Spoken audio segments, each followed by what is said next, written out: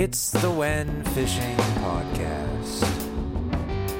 Applying techniques. Then I put the C rigs on the A rigs. Bringing fresh ideas. They can't all be good ones. Talking stories. Yo. Reports. About 5 knots out of the wind. Conservation. You're probably too close. All to make you and I better fishermen.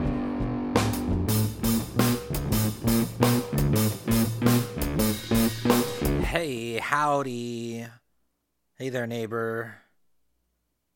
Hey there, Tim. I got 2 reports for you, and I got some other shit. So, rewinding back to the last couple trips, I wanted to take a look at the horseshoe bite. I don't know if you've been paying attention, but if you have, there's been a lot of sand bass being picked off of the horseshoe off of San Pedro, Long Beach area. Like the Newport landings and the Long Beach landings have been getting a lot of good quality sand bass, and my technologies have and the fish have kind of changed everything for me. Where I was doing pretty good on my own for a while, finding my own bites in kind of weird nooks and crannies, but I started to flail quite a bit, and so I wanted to take a gander at that. And so I recently picked up a Mercury 6 horsepower outboard. I think I've been through that. I don't know, it happened, and so I needed to do some rundowns with it, make sure that I wouldn't get fucked with it for lack of maintenance. You know, you got to update everything yourself. That's the best insurance policy, I suppose. And so as soon as I got it, I did I did an oil change, and I did the lower unit gear case oil, the gear case lube or whatever the fuck. I did that. I haven't done the impeller yet, but I did. I changed out the propeller from an aluminum to a stainless steel, so I was checking that out. And then I was doing, what else did I do? I did I got like the high pressure lube gun to lube the what do you call it? Just, you know, when you're turning the outboard on the tiller, like, you know, and when it sways. You know, I'm a mechanic, trust me. It's yeah, that stuff. There's little lubrication nipples, and so I applied that because it's been like just kind of bleeding out a lot of dirty grease, and so I was like, I don't know, that's a lot of grease that's come out so far. So let's make sure there's some fresh stuff coming in and get the rest of that dirty stuff out. So I did that, and it's still kind of bleeding out the fresh grease. So I don't know if it needs a new, what do you call it? Like if there's like a rubber gasket that I should replace so that it's like it doesn't bleed out so easily. I feel like that might be a thing, but it's performing fine as it is. And yeah, so I also got a new fish finder. I had a, what do you call it? It was a Garmin Striker. It's like baby's first fish finder, and it's like a real fish finder. It's not like one of those that shows the little like Jesus fish icon on the sonar. It does, you know, it shows as legitimate of a sonar reading as any, but it's just small. It's like it's like the size of like a sort of a large. It's like a 4-inch. I think it's a 4-inch display, and it displays, you know, like a phone, like vertically rather than like horizontally. So that one crapped out. I don't know what happened. I'm sure it's taken on a lot of water damage over the years. I've had it for like 3 or 4 years. So, and just the worst. It's yeah, a lot of water damage. So, rest in peace. Moment of silence for that one. And then I got a Garmin UHD 64CV. I found it on Amazon for like $250, which is a steal as far as I'm concerned. a lot of other places, like I couldn't find it for less than 300 on eBay and stuff like that. So it's just one of those weird things where I think there was a sale somewhere, and then like Amazon matched the price. That's what I'm assuming. I think I saw that somewhere. So I got that all rigged up, all wired, and got it to turn on, unlike the Garmin Striker. And I thought the 64 CV had, is that what yeah, I thought it had a Navionics compatibility, but it turns out I gotta go to the next one. The next one's like $600 or something like that for the same size. So I'm just gonna stick with the Navionics on my phone, which is it's definitely way better than nothing. But I was really hoping that I would be able to just put my phone away and not get it wet all the fucking time like I do. It's in a waterproof case, but even still, like, then you eventually your phone gets wet or you get a little fish slime on it, and then like you're trying to like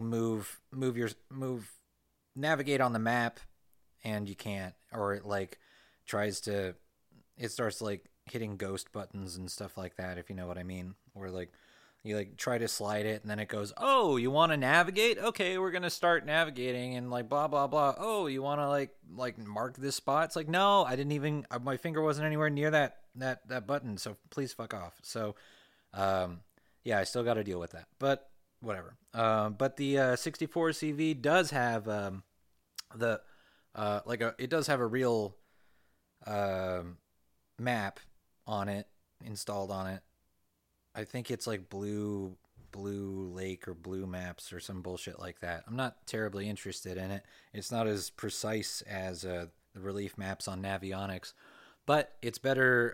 It's actually, it does have context on the map. It has like contours and stuff like that, while the Garmin Striker was just like a white blank space, so you were just like navigating through the void, and which is not fun, not cool. It's like oh, I'm in fog, like IRL and in my GPS. That's really fucking helpful. So yeah, that's so it's an upgrade.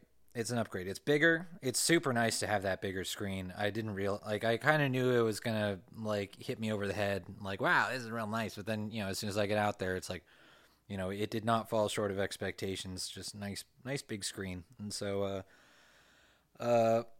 yeah, I think I'm still not really gonna like split screen the map unless I'm, I don't know, in fog or something like that, and my phone's dead. But yeah, so one day I'll get a fish finder that does the fucking Navionics. But in the meantime, I'm happy with what I got. So I tested that on this on this first trip that I'm getting back to now. So I went out to the Horseshoe. I wanted to test out the fish finder, and I wanted to test out the stainless steel prop. I was going like pretty much straight into like 1 to 2 foot chop, wind chop, like all the way out to the Horseshoe. And so I was going a solid like 12, 13, which is pretty good in chop, which is really good in chop on my boat. My little dumb inflatable. It's a smart inflatable, and it's yeah. So the I can't get a good feel on what the top end speed on the SS prop was based on that, but I was happy with how I was getting out there. And then yeah, and then the fish finder was marking shit. I found some good stuff. Horseshoe is a very wide general area. There's a lot of fairly large rock outcroppings and stones and buried treasure. And so there's I popped up on my first one, saw the bass as advertised. They were from the bottom all the way up, like I think it was like 70 feet of water, and they were all the way up to like 30 foot or something like that. So they were just, up and down the water column doing their different things. So yeah, but none of them would bite. That was a problem. So I dropped down like irons on them. I dropped down swim baits on them. I dropped down flukes on them. Nothing was really happening. So then I moved over to the next stone, and same deal, like plenty of fish, but none wanted to eat. And then on my way to my third stone, all of a sudden I lost my engine sputtered at full speed, and I was like, what the fuck is that, you know?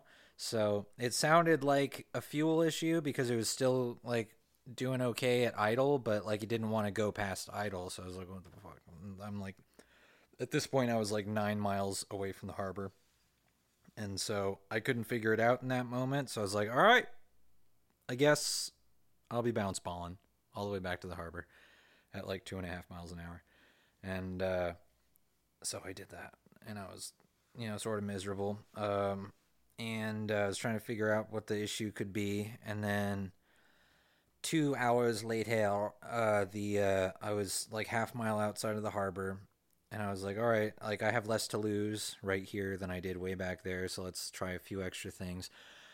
So I started taking a video so that I could show my mechanic. And when you take a video of something mechanical, 2/3 of the time, this is a rule for me, 2/3 of the time it magically disappears. And so I take a video with the cowling on, and I'm like, look, like, I don't know what the fuck, but like, see that? It's at idle, it's fine. See it? Like, go past idle, dies. And then like I pause the video, and I take the cowling off, and I'm like, I start it, and I'm like, all right, I start pointing at different stuff. It's like, I don't know, man. I don't see like a fuel leak.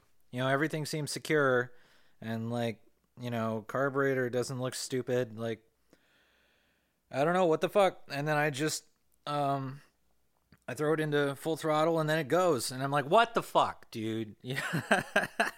Like, I mean, I'm glad that it's working, but it's like, I just spent like, that kind of ruined my day. And then like, then it was doing this weird thing where, I think I just put the cowling back on kind of funky, where it was like chafing against something on the carb, where like I would drop it down to idle, and then it would stay at like 2,000 RPMs, and then it would drop down to 500, 700 or whatever. And then once I put the cowling back on like right, it was dropping down as it should with no delay. So then I was like, all right, it was like 11 a.m. and the primo tide had passed, and like it had been like a real light whitecaps all morning, so it didn't really matter to me.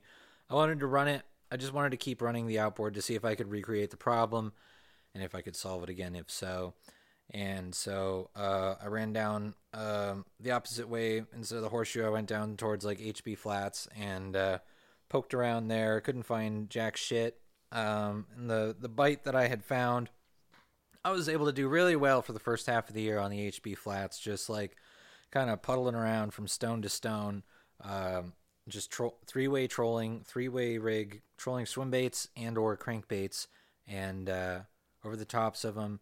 And I caught hundreds of bass in the first half of the year. And then right a little after my old fish finder died, couple weeks after that bite died.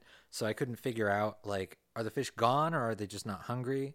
And then so I ran back over those areas just to see, like, confirm if the fish were gone, and they were. Like, fucking, like, I'd never seen so few fish there at any point in the year. It was just dead.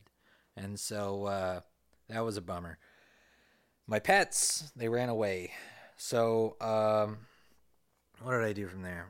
I think I went over to Iser's, and I marked a lot of fish over there, and then I didn't get anything, and then I went home, and I got skunked. Can't believe it. Bass are supposed to be the easy thing, not the whatever. So so I went home, and I had to learn how to fix my own carb. So somebody put up a video of how to do all the maintenance on a 6 horsepower Mercury and or Tohatsu. It's on YouTube. It's like an hour long. It's very informative. Seems like it's the guy's first time, but he did a great job with it, and he didn't. I think he fucked one thing up. He fucked up the transmission rod at the end. It is finicky. I've done it before, and I fucked it up real bad. And so I sold my old Mercury because I didn't want to deal with that transmission rod again, the way that it was set up, compared to, I've seen like videos of Yamahas that are way easier to deal with on that end, on the lower end. And yeah, so I got the inspiration. I did it. It's very easy. There's only like 3 or 4 things that you got to disconnect from the carburetor, and then just put it all in one piece into a bag and took it home and soaked it in carb cleaner overnight. And there's just a very fine layer of soot on the inside. Nothing crazy, nothing that seemed like it would get in the way that would kill the engine like it did. So maybe it passed through. I don't know, but yeah. So then I took it out again a couple days later. This time, like once again, rest in peace, Joe DiNardo. Weatherman got it wrong, and Joe DiNardo would have got it right. And they, as soon as I get out of the harbor, it's like I get stuffed with wind chop, and I'm like, all right. So I go over to Iser's. It's like, the wind chop was off my starboard, so it wasn't such a big deal. Instead of going to the Horseshoe, I would have eaten it for like 8-9 miles, and it was a little bit worse than the last time. So I get to Iser's, and the marks are just not looking very like bass-like.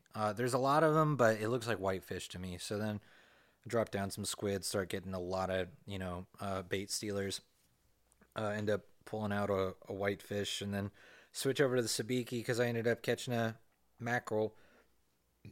And I want to load up on some more mackerel in case I want to go for threshers again or whatever. Mackerel for stick baits, mackerel for kite. We'll get into that. And so ended up with a fish count of something like 7 chub mackerel, 4 jack mackerel, 4 whitefish, 3 square spots, 2 senoritas, and a partridge and a pear tree.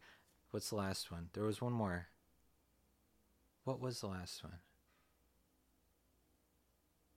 Oh, a blacksmith. It was a good-sized blacksmith. But yeah, it was that was not a bass day. I went out there for bass and I caught everything but. So sometimes it be like that, son. So yeah, I was only out there for like 3 hours or so, and the wind was already up and it kept coming up. So I bailed and took home and vacuum packed those mackerel. And yeah, so that's the trips. Yes.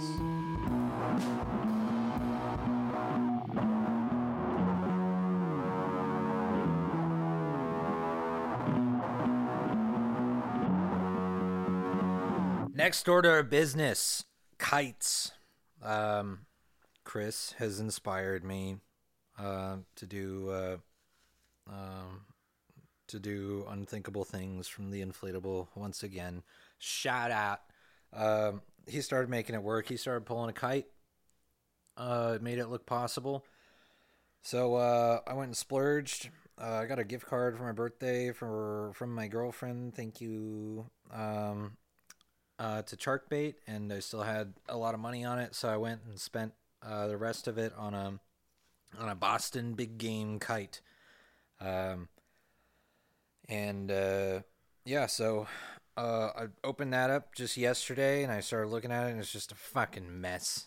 It's like, oh, this is why I didn't want to kite fish, but no, it gets better. So yeah, there's just all this like white string that's going everywhere. It pulls from all like 4 corners, and then it comes down to 2 different spots. There's one where you connect it to your line, to your kite reel, and then there's the bottom end, which is like the storage bag, which is also what can hold like a water bottle or whatever in order to like keep the kite from sailing too high. If you have like higher winds, it'll just go straight up, as I learned.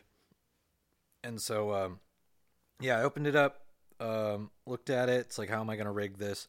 I've Googled how to rig a kite a couple times, and I never really saw how to actually rig the, I don't know, I guess I saw different things. So I just I was like, all right, let's figure it out how I want to do it. And so, there's like a loop, to connect your, the kite to the main line. So I just put like a cat's paw to a solid ring right there.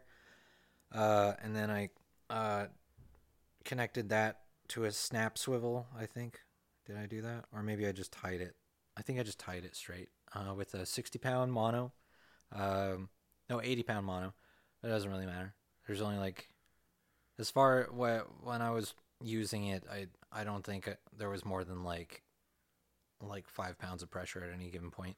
But yeah. So then I rigged it with 35 feet of 80-pound mono, and then on that I had a sliding um, like release clip doodad, um, and then in front of that I put a bead, and then an 80-pound swivel, really tiny little guy, and then I got a kite reel a while back, like a 1-to-1, um, like for like recreational kite, like kites not for fishing. Like you can get like a kite reel like that, and it has a stopper thing, and like an anti-reverse lock, and and it has a little one little like line guide, and I made sure that the swivel could pass through that. That's why I got the mini swivel. So I think the line is like it looks like it's like 50-pound Dacron or something like that. I could be wrong. I don't know, but yeah. So that's the whole kite rig for me. And so I went and tested that. Getting it off the ground at when you're just standing on the ground fucking sucks. That's why I've tried flying kites like 2 times in my childhood, and it was really fucking annoying. Which is why I never got into that. I don't know how big of a community the kite flyers is, but good on you for sticking with it, because it is fucking bullshit trying to get your kite off the ground in the first like 20-30 feet. So yeah, so I got it off the ground. It's like, yay, okay, now let's clip on the flyer. And so I'm at the park, and my flyer's like dangling, and then dangling off the side of the kite, and I got it up, and then the flyer with the hook in the back was hooking the grass, and it was just it's like, okay, I figured it out, but next time let's bring a hookless lure to test this. This is dumb. So yeah, I got the kite up. So now I'm gonna test it out. It seems like the bluefin are just like fucking MIA locally. Seems like they're all back to Tanner or something like that. So they might be. I don't know. I'm not hearing a whole lot about them. Sounds like pelagics in general in SoCal have like really gone MIA. You know what? I saw some report from the Santa Barbara landing that they found some foamers out of Santa Barbara. I'm not sure if it was coastal or like near the islands or out past the islands. I know that somebody mentioned in a report that they were looking for bluefin, and then they settled on the Jurassic Park area, which is, as far as I'm concerned, that's behind Santa Rosa. There's a big old flat for like at least 10 miles or more. That's like 200, 300 foot of water or more. It's fishable. It's definitely less than 400 foot, and it's just a lot of rocky bottom. There's just so much of it that there's plenty of room for rockfish to grow big and hardy, and a wild enough environment in that particular part of the SoCal Bight it gets pretty windy and not fishable a lot of times. So yeah, so bluefin were up there. So not down here though, as far as I know. They were for a good while, and I just I don't know. I missed it. My technologies were not being agreeable at the right time. It happens. So yeah. So I told you about my kite rig. So I think what I'm gonna do with the kite reel, as far as like securing it to the boat, like I'm not putting that in a rod holder. Obviously, it's just like it's just a disc with a handle. So I think what I'm gonna do is I'm gonna find like a giant carabiner or like just like a little section of rope or something where I can just like like snap it down or tie it down like really fast and like not worry about it. And then uh yeah, and then maybe I could keep the middle section from being like, the middle section is the handle. And so if I can like, maybe if I could lock down the handle part, and then the outside arbor, which is the real the spool, if I can keep that mobile, then like I can just keep it tied to the side of the boat, and then I can just like reel back and forth on it as need be. That'd be cool. That's a good idea. I like that. Let's put a pin in that one. And then what are we flying? We're flying Yummy Flyers. I don't want to spend $30 on one dead flyer. It's just not my budget. I also don't want to spend $100 on a Nomad flyer or a whatever California flyer. I'm not sure.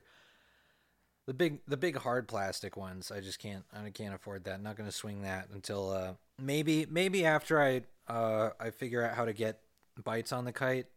Then I can move forward with that. But there's a website, or there's a manufacturer of Yummy Flyers in the Pacific Palisades, California. I think they were just Power Handle. What's their website? It's like something like just Power Handles, real power handles or something like that. And they happen to sell Yummy Flyers, and I was looking for the big ones because like the standard one is like 8 inches, and I wanted to see if I could get any bigger because like the the flyers that people really like flying are like 16 inches or whatever the hell. And so I found one. I found this seller, and they sell 10-inch Yummies. I don't know if they're custom pour or what, but it was 3 for $10, so I ordered them and got them. They look good. I just rigged them up yesterday. I'll tell you how I rigged them up. I'm obviously not. This is my first time doing this, so this is not. Take it with a grain of salt. I basically followed. I think I might have done something a little different, but I basically followed Ali Husseini's video. You can find that on like the Local Knowledge YouTube. I liked what he did, and the reason I liked what he did is because this is all very personal preference. I don't know if I'm going, from the little boat that I have. I don't know if I'm going to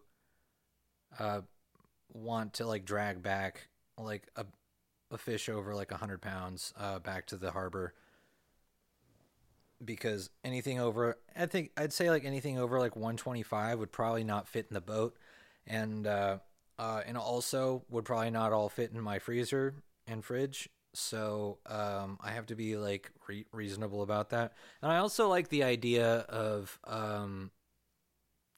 going more into like a catch and release with tunas. Catch and release is pretty common with a lot of other game fish, and with tunas, it's very bloody up the decks. Let's kill them, and I get it; they taste good, but bluefin I don't really care for. I think I've gone over that. I'll keep some and see what I can do with it, but I'm not gonna catch it like I don't want to catch like a 175 pounder, and in the first like couple bites go, oh, I didn't quite treat this right. This is gonna be a pain to eat. So yeah. So that being said, the reason I like Ali Husseini's style is because he uses one hook and no treble. So I think it would be a lot easier to catch and release if you just have one single hook. So basically, I take that 10-inch Yummy Flyer. I took a 400-pound mono. I used Iserline first string. I know a lot of people talk about Jinkai. Use what you believe in with all your heart, and never look back. So yeah, so you're gonna I took 6 to 8 feet of the mono, and I got crimps, the appropriate crimping tool, a 9/0, what is it, 7.5 91? Fuck. You know what I'm talking about. Is it 7591? I know this off the top of my head most days. It's the classic southern tuna hook. You know what I'm talking about? 7691 stainless steel. So I bought some like no name brand. They seem solid. They're stainless steel. They're sharp. See what happens with them. Um, and I got like 5 for $10 on eBay. And so I got that hook. I got crimps. I did the little twisty loopy knot. You know what I'm talking about? I'm a pro. So like put the line through the crimp, and then put it through the eye of the hook twice, and then twist around that loop. What is it, like 3 times, 4 times? 2, 3, 4. It looks nice and symmetrical, and then you pull it tight into like about the maybe a little narrower than the width of or the circumference of your thumb for the loop. And the reason I do that is because I don't want to buy like the fucking chafing tube and like among all these other things when I'm like when crimping mono. It's just like why do we gotta have like 9 products involved in like in the substitution of a knot when you go over like 100-pound test. Like I made I tie direct up to 150, and then after that it's like, okay, this is getting ridiculous. So yeah, I like the loop. I like that little twisty loop knot, as they call it, all over the world. Twisty loop knot. And so they do that, put it back, then put it through the crimp. You can do you can take your lightoid and heat up the end of the tag end, mushroom it, pat it down against the back of the lighter, and then that doesn't work quite as well. That whole mushroom thing when you're doing the twisty loop knot compared to if you're gonna do like the sleeve on the inside where you can just pull it all the way tight as you wanted, because yeah, you need some room to play around with to tie that loop knot correctly. And then by the time you're done with that, you're gonna have a tag end sticking out the end of the crimp on the other side. It's probably gonna be like an inch or 2, and then you don't want to heat up and compromise the strength of the main line while you're trying to mushroom the tag end. So I mushroomed the tag end and I just left it like an inch long. And so the next the thing that I should mention is that like Ali Husseini did, I drilled holes in from like the center of the back of the Yummy Flyer's tail, like in between the 2 fins. I drilled a hole with like a 1/16 or 3/16 inch drill bit, like diagonal up at like a 30-degree angle up towards the back, and then I put the hook through that. I threaded it through so that the hook is, the point is facing up, and it's threaded through the back end of the tail, and the eye is sitting like on top of the back, and then I drill another hole, like that's like a 45-degree angle, from like so there's a little like through hole through the nose into the belly of the Yummy Flyer. And so what I did was I drilled like a 45-degree angle hole from the back into that through hole, and then I would like bend the Yummy's back, like I guess bend its butt forward, so that it's like kind of crouching, and then you thread the 400-pound line through the nose, and then it pops out the back instead of out the belly. There's that little belly cavity. You're going to circumnavigate that, go out the back, and then you're going to apply the crimp, and then you're going to create, you're going to secure the hook to that and crimp it and all that stuff. So then the eye of the hook and the crimp and the knot are all sitting like in the midsection of the back. And to me, it looks pretty clean. I did the first one I did. I posted my first like 2 up on my Instagram story. The first one looked a little bit shitty. I made the knot a little bit too big, and so it looked like it was like in line with the hook point, and so I wasn't sure if I kind of felt like that would impede on the hook point's ability to actually set. So I redid it, and I actually ended up redoing doing them 3 or 4 times on 3 separate lures, and now they look all right. I'm pretty happy with it, and I learned a couple ways not to do it. Can I share those if I can remember them? I know that I experimented one certain way that I was like, why not? Like, if I'm gonna fuck up, let's do it all in the first time I do this. Also, I cut so the Yummy Flyer's tail, the lower side is like 1.5 inches long, 2 inches long. It's longer, and the higher side of the tail fin is shorter. I cut the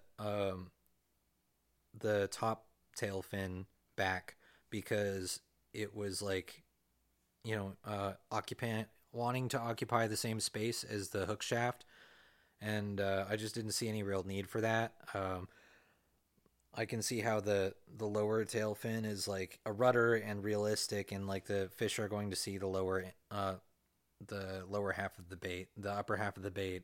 Like I can do whatever too, that's where I have the hook eye and the crimp and all that stuff, and then that's where the top of the hook comes out. So if I cut the back of the tail's plastic back a little bit, I don't think that's too bad. What did I do? Because I really like fucked it up. And I was like, wow, I really thought that could work, and then it didn't. Damn, what did I do? I wish I archived that or something. What did I don't know. Anyways, so I'm gonna have, for the rest of the rig there, I'm gonna set up that, that 6-foot leader and that bait. I'm gonna attach it, probably, a snap swivel or something like that, or maybe maybe just direct braid to the swivel on the end of that thing. And I'm gonna put it on my Avit 50 narrow with 100-pound 8-strand braid, and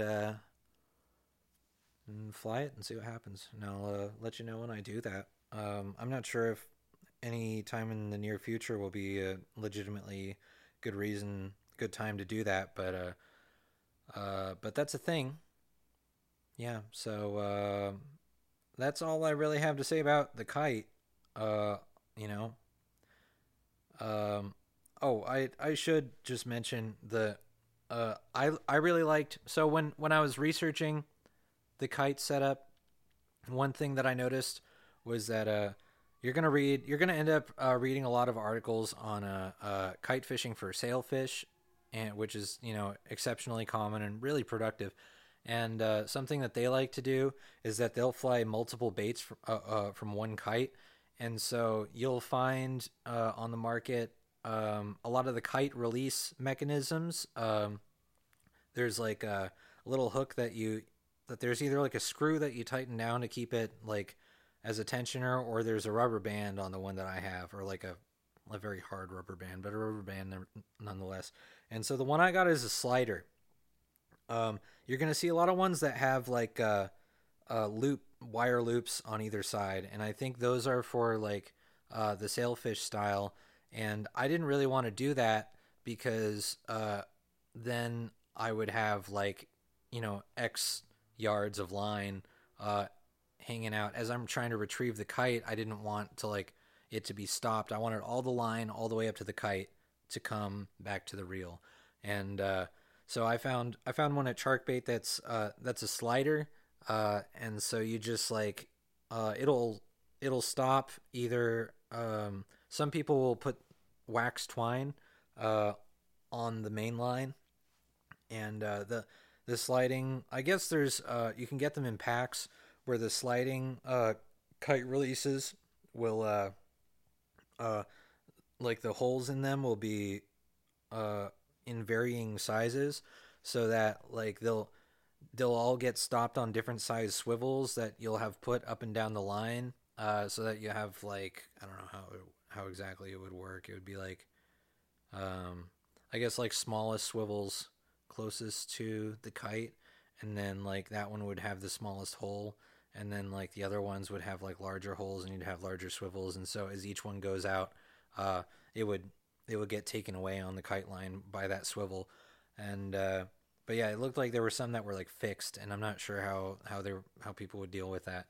So uh, so I did not solve that issue. If that's an issue for people, I just went with the sliding one, and I'm only gonna run one, and it's gonna be you know just one small swivel with the bead, and yeah. So uh, yeah, I had some issues trying to like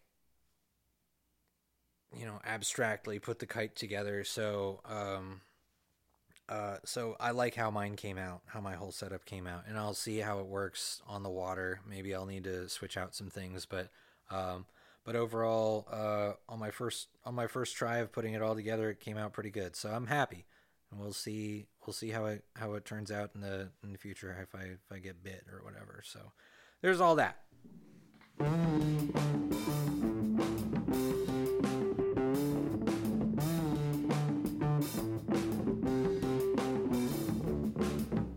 So what's the game plan?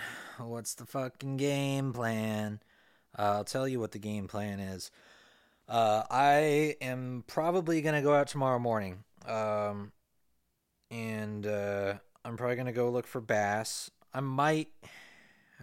I mean, it's constantly changing. That's the problem. The forecast, that is.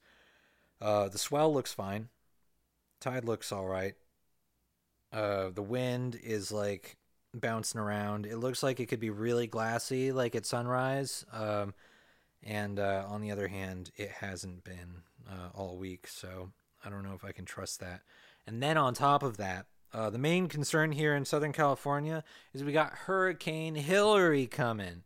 Whoa, a hurricane in Southern California. Now, it's not going to be a hurricane by the time it gets over here. It's going to get to the border, and it's going to be like, whoa, whoa, whoa, America. Whoa, not this place. I'm out. And so, yeah, it looks like it's going to die around San Quintin. That's what I saw yesterday as I was looking at it. Where is it now? It is, it's like what, like 300 miles southwest. It's in the Revegados of down south of Cabo San Lucas, and it is flying right now. Um, Station about 100 miles away says they're getting 57-mile-an-hour wind. We're seeing like 70 to 80 mile an hour winds right now out of it.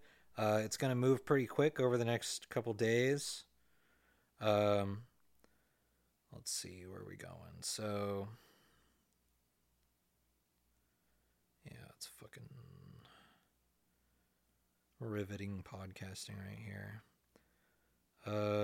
Yeah, from like noon on Saturday to like the night, it's gonna move quite a bit, and then through Sunday morning into the day, it's gonna move up to, it's gonna hit what do you call it, Cedros Island at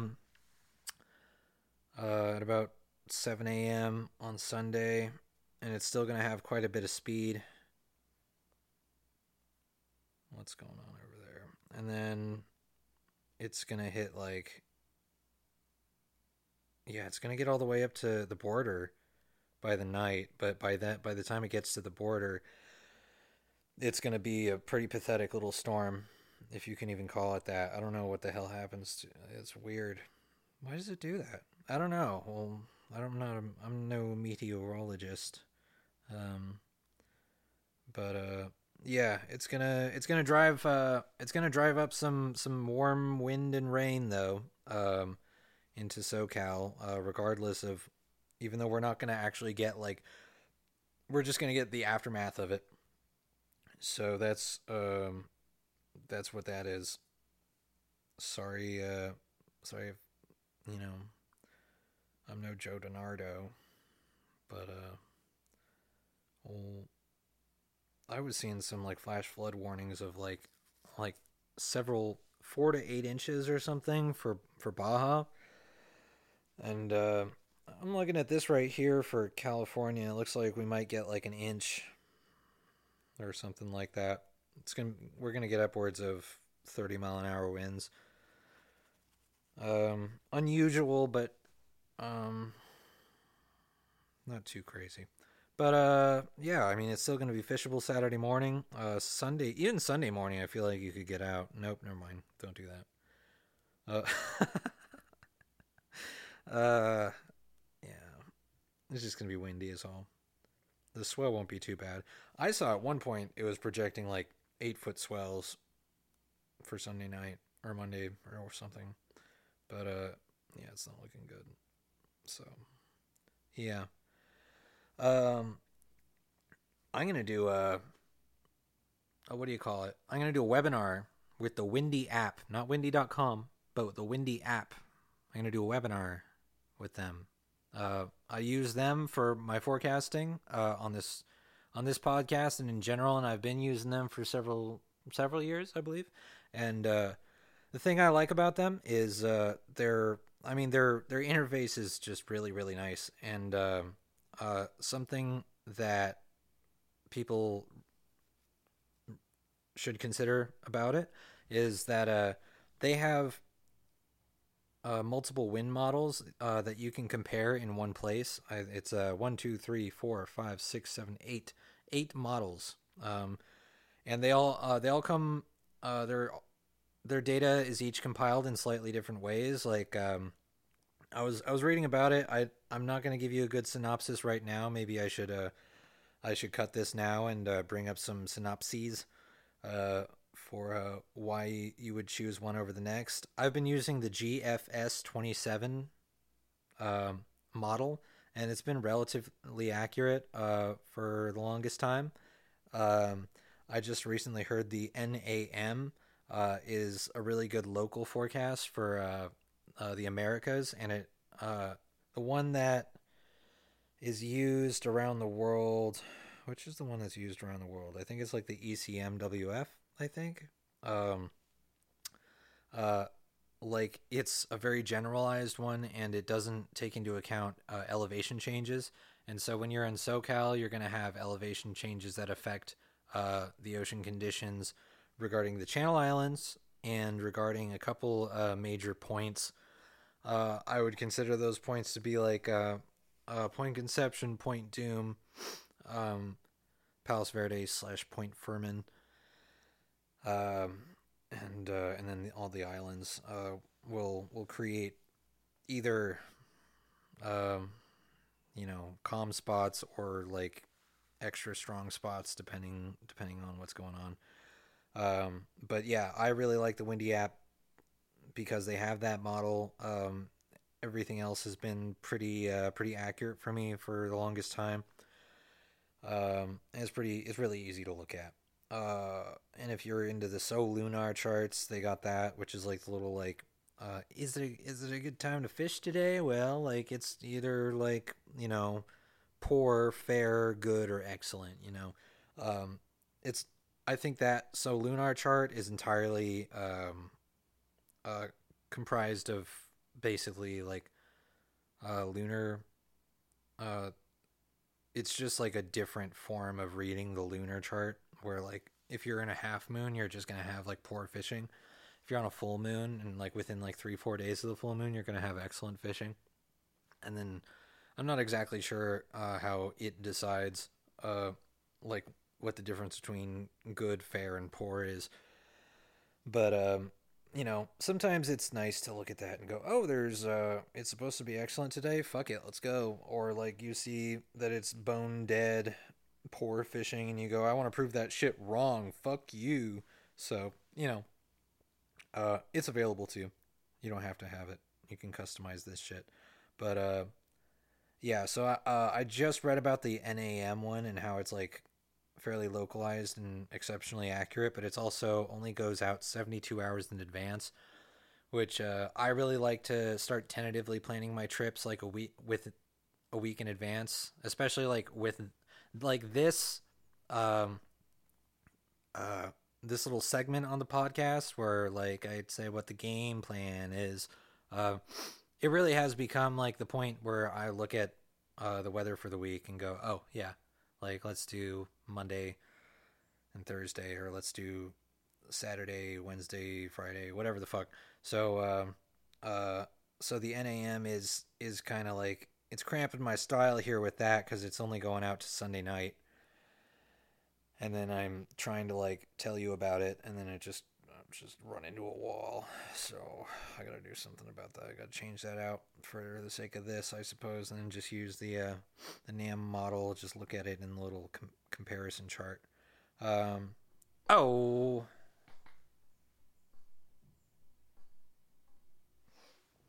but yeah. So actually, let's fucking customize that right now. Let's cut these out. Get back over to GFS. Yeah, so GFS is telling me that tomorrow morning is still probably going to be a little bit choppy in the morning, about 5 mile an hour winds through the night and into sunrise, and gets into 10 knot winds in the afternoon, and then Sunday is absolutely fucked. Monday is absolutely fucked. Um, and we're just gonna have another one of those weeks. It looks like where it's just like a little bit windy in the morning, just enough to kind of like fuck with you in your if you're in a small boat. Um, but not so bad that like it's gonna turn you around. So whatever you want to do out there. The bass, like I said, I don't know what happened with the bass. I think I heard there's some still at the horseshoe, but like at Isers that day, it was not happening, and like the cattle boats that were around also looked like they were not doing well. I didn't see any bass caught by anybody when I was out there. Um, I imagine there's still got to be like a lot around somewhere, whether they're just hugging the bottom real tight or something, or if they're or if that was just a bad day for them and they'll come back up. I would guess that the horseshoe is probably a good place to go. Offshore, it didn't. I heard that it was very dead. If you're looking like outside of like Long Beach or Newport down to Dana Point or whatever, like 209, 267, 14, not looking very good. So go out there and take a look for yourself and tell me what happens. And yeah. Windy app webinar August 24th. Go check that out. Yeah, they have a website landing page for you to learn more about. If you don't have the app, you should get it. You'll learn about it, learn why it's the superior one for weather as an outdoorsman, and yeah. Otherwise, good luck. Be safe.